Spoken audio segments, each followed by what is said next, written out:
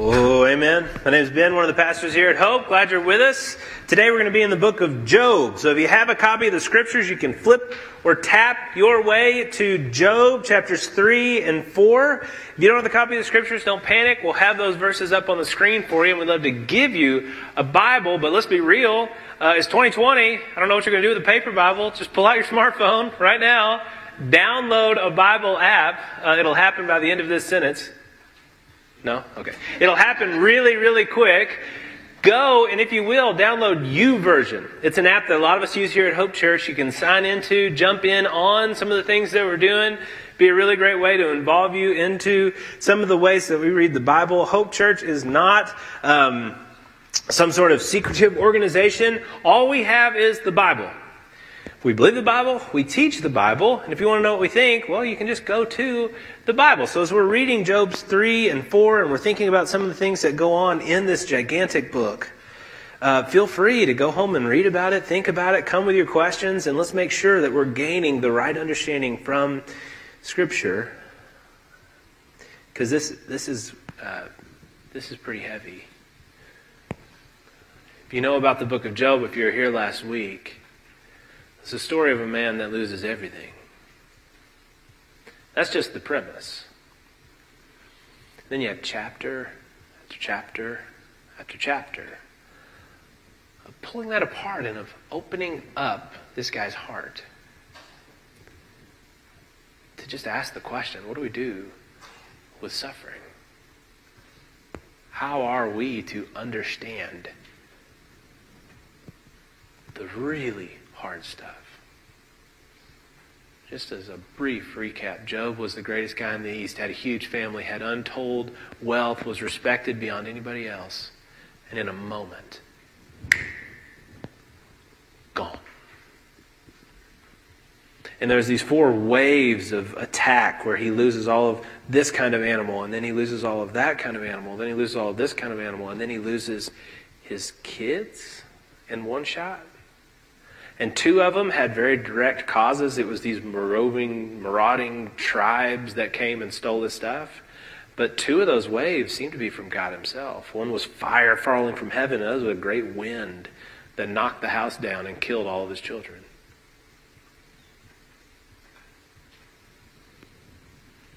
And we're let in. I mean, the Bible opens up heaven for us to show us what's going on. We talked about this last week, so if you want to dive in, you can go to our website and listen to it. But what happened was God was directing the suffering around Job to his own ends. God knew exactly what he wanted to do with Job's suffering. And he made some beautiful, some amazing things out of it. But of course for Job, he doesn't see that. He doesn't understand that. He's just suffering. And yet, we have in Scripture his reaction as he loses everything. He tears his cloak, puts dirt on his head. These are ways in the ancient Near East they would show their suffering. And he said, "Naked I came from my mother's womb. Naked shall I return. The Lord gave, the Lord has taken away. Blessed be the name of the Lord." In all this, Job did not sin or charge God with wrong. There you have it. He reacts. He does this perfect reaction. It's very human. He's mourning. He's not some tin man. It doesn't just bounce off him. And yet, he has worship. He still believes God is God. He's still going to approve God as God and the right that God has to do what he will with his world. And so in that way, he honors God. And if we remember what's going on in this kind of heavenly courtroom, God is being challenged by the enemy, by Satan, and Satan's saying, people only love you because you give them stuff. Yeah, Job, okay, he's following you, but who wouldn't? Look at his wealth. Look at his kids. So God says, all right, take it away. And still Job worships. There's a second round where God allows the enemy to take away Job's health, and sores break out from his scalp all the way down to the soles of his feet. He loses all respect from the community, loses all ability to even be around other people. He sits in an ash heap, scraping his sores. And yet, still, He does not sin by reacting against God. Now, it doesn't mean that he's approving of what happened. Clearly not. Job isn't excited these things happened. Clearly not. But he does in some way accept that God is still good, that God is still God. And if these things happen to me, then these things happen to me. Now, that moment of suffering, that moment of triumphant worship could end the book. You could have God in that moment show up and say to Job, "You did it!" Willy Wonka, right? "Get out of here. You're not going to win, Charlie Bucket. You lose. Everybody loses." And then he gives back the everlasting gobstopper. You're with me. I know you've seen it a million times. And then Gene Wilder pulls off his hat and he's so happy. "You win, Charlie. You get everything." That could happen, right? God could say, "You worshipped. Here's your kids back." He's God. Why not? Because we know that's not what suffering's like. Suffering happens, and in that moment, that shock, yeah, it's the worst thing. But the poison doesn't just come out right then. It lingers. And that suffering and that pain doesn't stop. It lingers. And there's people in this room, and there's people at Hope Church who have tremendous emotional scarring, gaping emotional wounds. And they don't just turn off. So this book, beginning with this triumph and Satan's dismissed, the whole rest of this book is just Job. It's Job and his friends, it's Job and God, it's just Job. The whole rest of this book is understanding what your heart does in suffering. And we have to understand this. We've got to understand it because the way that you react to suffering is totally a product of what you believe. Job's beliefs, we need to have Job's beliefs. They're ripping him apart, but they're also keeping him in some way stable. And today, that's what we're going to do. We're going to think about some of the different ways that you can approach suffering. Some of the different stories that the culture teaches us as ways to deal with suffering. Belief systems that you adopt, and then suffering comes, and what happens next? But let's begin with Job, because in Job's moment of feeling all of this incredible pain, almost annihilated, ripped apart, absolute tragedy, worships God in the midst of it, boom. Then it's like the next week. And he's sitting there and he's scratching his wounds. And he begins to curse the day he was born. Job chapter 3, look at verses 3 and 4. "Let the day perish on which I was born." Let the day perish on which I was born.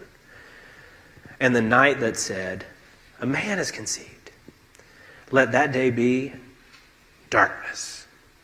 May God above not seek it, nor light shine upon it." Skip down to verse 20. "Why is light given to him who is in misery, and life to the bitter in soul? Who longs for death, but it does not come, and digs for it more than for hidden treasures?" Long for death like a man searching for hidden treasures. Verse 24. "For my sighing comes instead of my bread, and my groanings are poured out like water. For the thing that I fear comes upon me, what I dread befalls me." What's this guy feeling? Tim Keller, one of the guys, talks about these verses, says, Job doesn't turn away from God or contemplate suicide, but he also struggles enormously with what feels like grave injustice.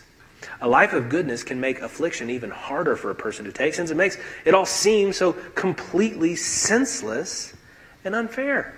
Do you see what's happening?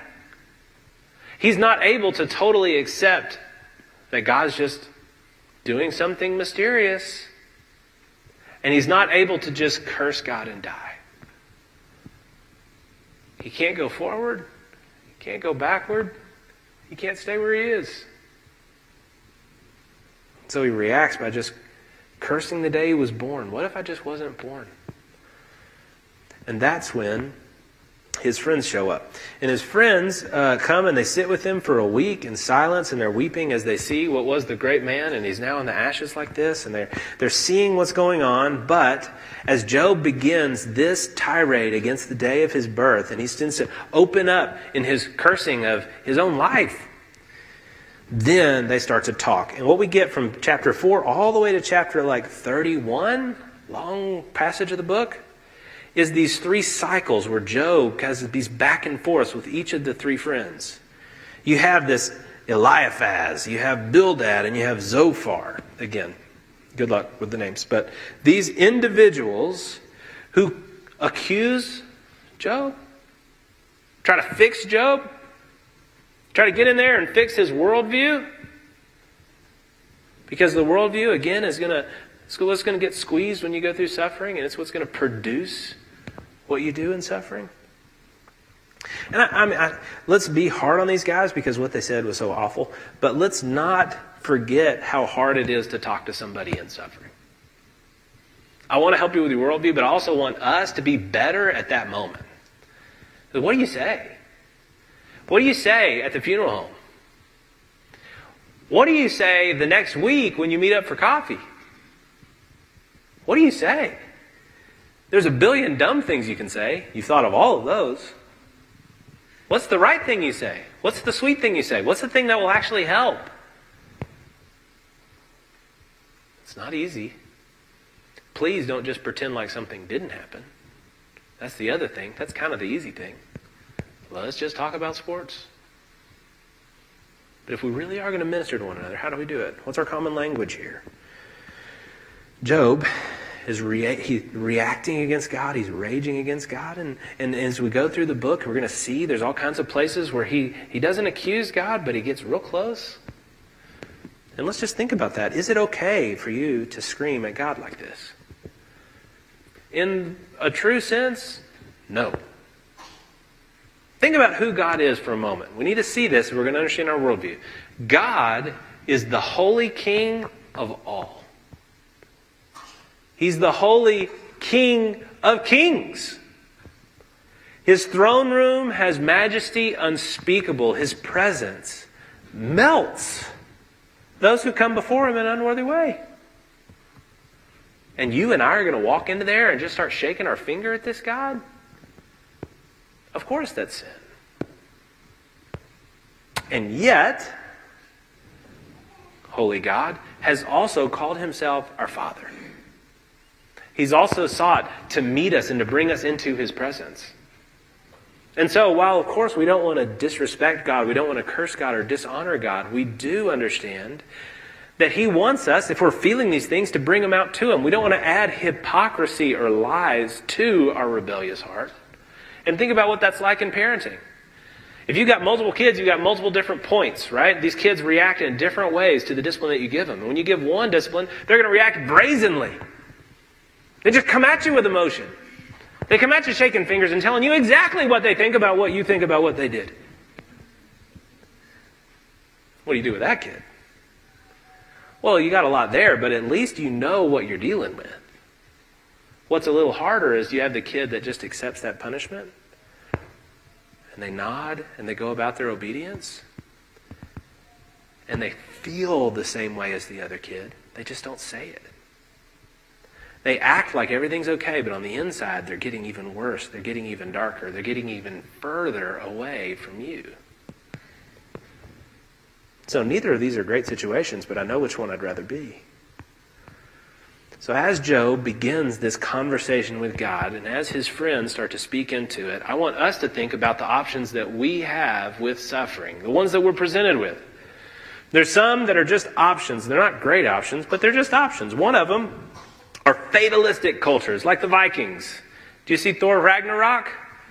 Ragnarok. It comes from Norse mythology. The idea is that there would be a time when it's just all over. The lights go out and all of creation is just unmade. And that absolute abysmal end to all things means that the only good we have now is to be a noble warrior. I don't know how many Vikings you know. That's probably not a big one.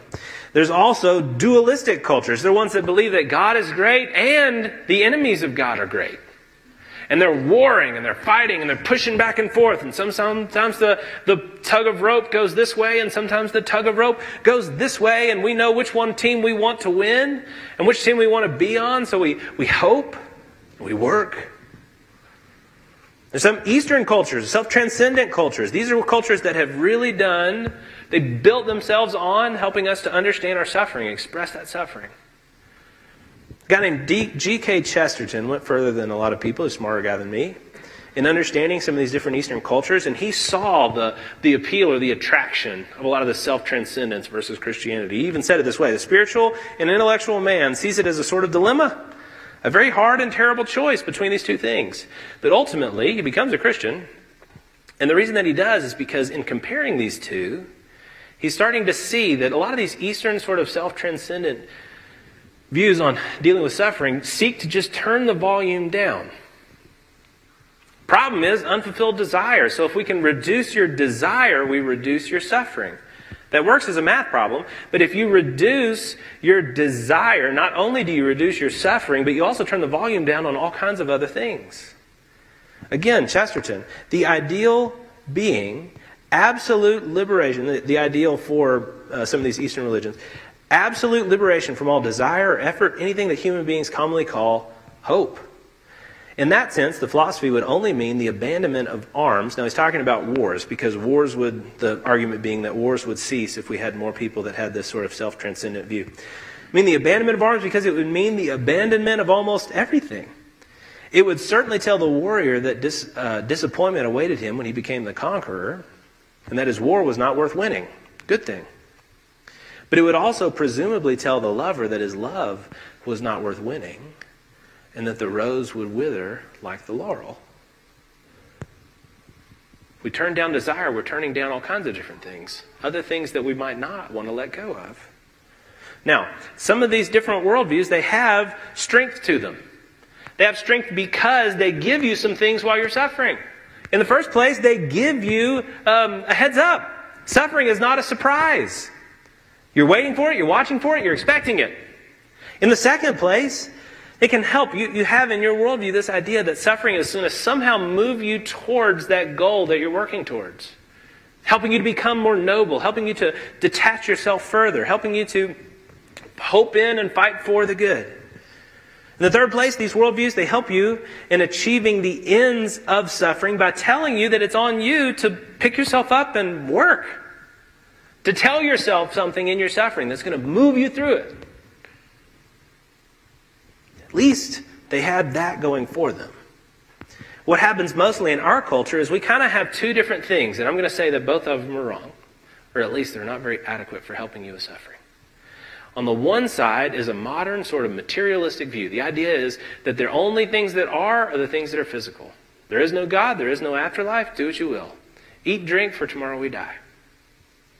That view is harsh because it doesn't prepare you for suffering. It has no place for suffering. The idea is we just are what we are. We're part of nature, and nature is red in tooth and claw. Yeah, suffering's going to happen, and when it does, I don't know. Try to avoid it. You're just a bug in the bathtub, and you're spinning and spinning and spinning as the water goes out until eventually, bloop. Nobody cares. And you're gone. That one's bleak. But I think a lot of people are kind of led that way. The other half of our culture, definitely in our city, all of us, and I think this is every human heart, has a moralistic understanding. And we're going to dive into there a little bit further because that's what Job's friends express. By moralistic, I mean that they say, if God is good, and He is, and He's in control of everything, and He is, and bad things happen to you, and they obviously have, it's a punishment. You must have done something. If good things are happening to you, it's a reward. You must have done something. But if bad things are happening to you, it's a punishment because you must have done something.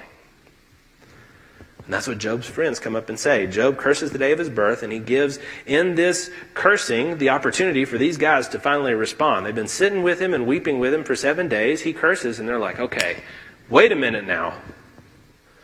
Is not your fear of God your confidence?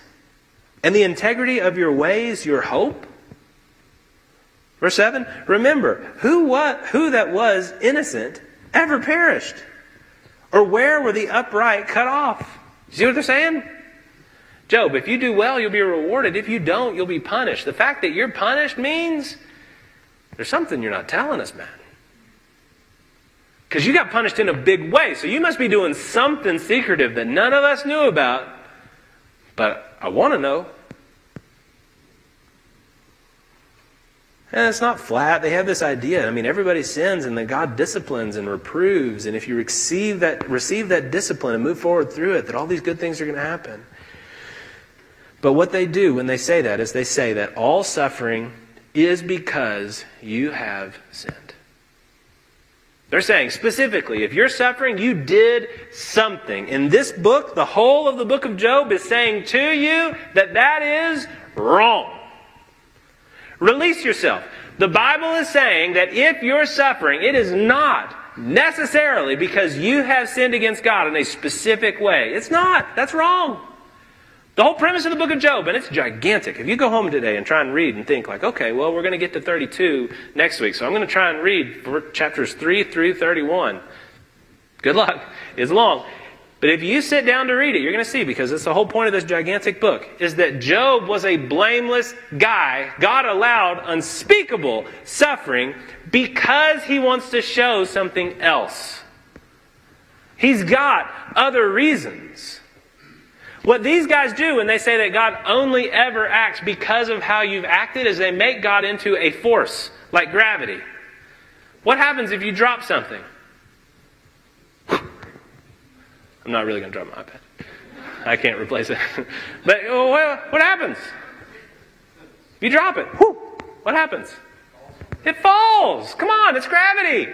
It's a force. You don't have an option. I don't have an option. You can get out of Earth's gravity and just float away if you want to, I guess. But realistically, if you're here, you've got gravity. It's just a force. That's what they're saying God is. He's just a force. Not that he's dumb, but certainly that he's not active. And yet the Bible doesn't teach that God is just a force. The Bible teaches that God is a person. He is one who can be known, who can be experienced. And understanding that means that you can get past this idea of just God as this moralistic judge. What happens if he's only a judge? There's a guy famously named Martin Luther who helped to do all kinds of good stuff and some crazy stuff. And he was known for lots of stuff, but one of them is that he was super, super smart. And specifically, he had a really brilliant legal mind. Meaning that if he hadn't become a monk, he could have been one of the leading kind of legal experts in all of Europe. But instead, because of lightning and some different stuff, he decides to become a monk. And as a monk, he applies his grand legal expertise to accusing himself of all the ways he's broken God's law. Think about what that would feel like. He knows, because he's smarter than everybody else, exactly the ways he's broken God's law, and he has. The Bible's clear that we're sinners. He knows, though, that he is a sinner, and he's finding all the time new and more devious ways in which his heart is rebelling against God. So he goes into the confessional. At the time, that's what they were doing. He would go into this confessional. He would confess to this other guy for just hours and hours and hours, because he was both the brilliant prosecution and the poor defendant. Eventually, the guy he was confessing to was just like, stop! And Luther kind of moves past it, and that's part of his story, and I'd love to tell you more about it. But in that time, when all God was this judgmental force, somebody says, Brother Luther, do you love God? And he said, love God? You ask me if I love God? I hate God. I see Christ as a consuming judge who is simply looking at me to evaluate me and to visit affliction upon me. Is that what God is? Job's friends were wrong about God, but they were wrong about themselves. They were delusional if they thought that they were somehow more righteous than Job, because they weren't. your understanding of God is going to affect how you react to suffering. Is this idea of a judge your idea of God? Because, like many things, it's not wrong because of what it says. It's wrong because it's incomplete. God is this kind of judge. He does uphold the moral rightness of the universe. It's based on who He is. And yet the Bible goes even further. He is not merely a judge, but He is also loving and merciful. Look what the Scriptures say. If you get past what Jesus did and get into the book of Romans, so the 4 Gospels that talk about who Jesus is, and then you get into the New Testament, which reflects on the Old Testament, how Jesus did what He did, and how the Old Testament teaches us about what Jesus did, what He did, and then it reflects, looking back on all of it. And in Romans, this guy Paul, probably heard of him, says in verse 26 of chapter 3, we'll get to what that is, was to show Christ's righteousness, God's righteousness at the present time, so that God might be both just and the justifier of the one who has faith in Jesus. What's the it? Because that's what we're looking for. We're looking for a universe that really does have right and wrong, really does have love, really does have wickedness. Not because we want wickedness, but because we want bad things to really be bad. We do want a universe with volume. But we want a universe with volume that we can somehow live in. We can somehow exist in, even though we're sinners. We need a just universe. We want that. You should long for that. But we also need a justifier. We need somebody to run us through some kind of process so that we can exist in that universe. Who is that? What is it? Verse 23 and 24. All have sinned and fall short of the glory of God. You're not allowed into His just presence just because you're just. You're not. Everybody's sinned and fallen short of the glory of God. And are justified. Made to be just. By His grace as a gift through the redemption that is in Christ Jesus. What did Jesus do on the cross? Perfect God becoming a man, living a perfect life, then takes upon Himself our sin. In that moment of the cross, that's what happens. God puts upon Him the sin of humanity and then pours out upon Him the wrath that God has for all of that sin. Christ drinking to the dregs hell itself so that you and I can be justified. By faith in Jesus, just receiving Him as a gift. By faith in Jesus, we can be justified before God. Is that what you believe? Let me tell you, if you do believe that, then when the suffering comes, when they spin the little piece and the vice comes and doesn't stop and it crushes you, you won't have the additional suffering of wondering why God. You can wonder that. But you can also accept that He loves you. That He really does love you. You're not like Luther and you hate Him because you assume He hates you. But you can look to the cross and know, without doubt, that He loves you. And that He's with you. It's almost exclusively what we're going to talk about next week. That He's with you. He's with us in the fire. Jesus goes to the cross so that whatever suffering you're going through and you tell Him you're going through, He can go, I get that. And you say, explain, and He says, no. But I get it. Is that what you have? Is that who you know? At Hope, we exist to help you know Him. We want you to take that next step. Get closer to knowing who Jesus is. Experiencing that love and experiencing that foundation that if you build your house on it, when the storms come and the winds blow, that house that you have doesn't collapse. Let us help you do that. Next steps include community group, coming back next week. We only got 2 more weeks where we're going to think about Job. Come back for those 2 weeks. Finish out a whole series. Jump with the community group. Go to God Time on the website. You click on God Time, it just gives you a 1-day, 2-paragraph, couple of verses to just think a little bit more. We just want to invite you any way we can to spend time in the Scriptures and understand them. To get to know this God and receive this salvation yourself. Lord God and Heavenly Father, I do ask that you would encourage people to know you. Man, Hope Church is a bunch of broken people. We really are. We're people that are broken because we're sinful, but we're also people who have been broken by suffering. There's a lot of wounded people, Lord. And so we're not going to express who you are perfectly, but we can express your forgiveness perfectly, because you are a great God to forgive people like us. I pray that you would help people to understand that goodness and to understand that greatness of your love and of your forgiveness. And that as you bring us to yourself and as you slowly curate this community built on that cornerstone of Christ, we would be people who suffer well. Pray these things in your Son's holy name. Amen.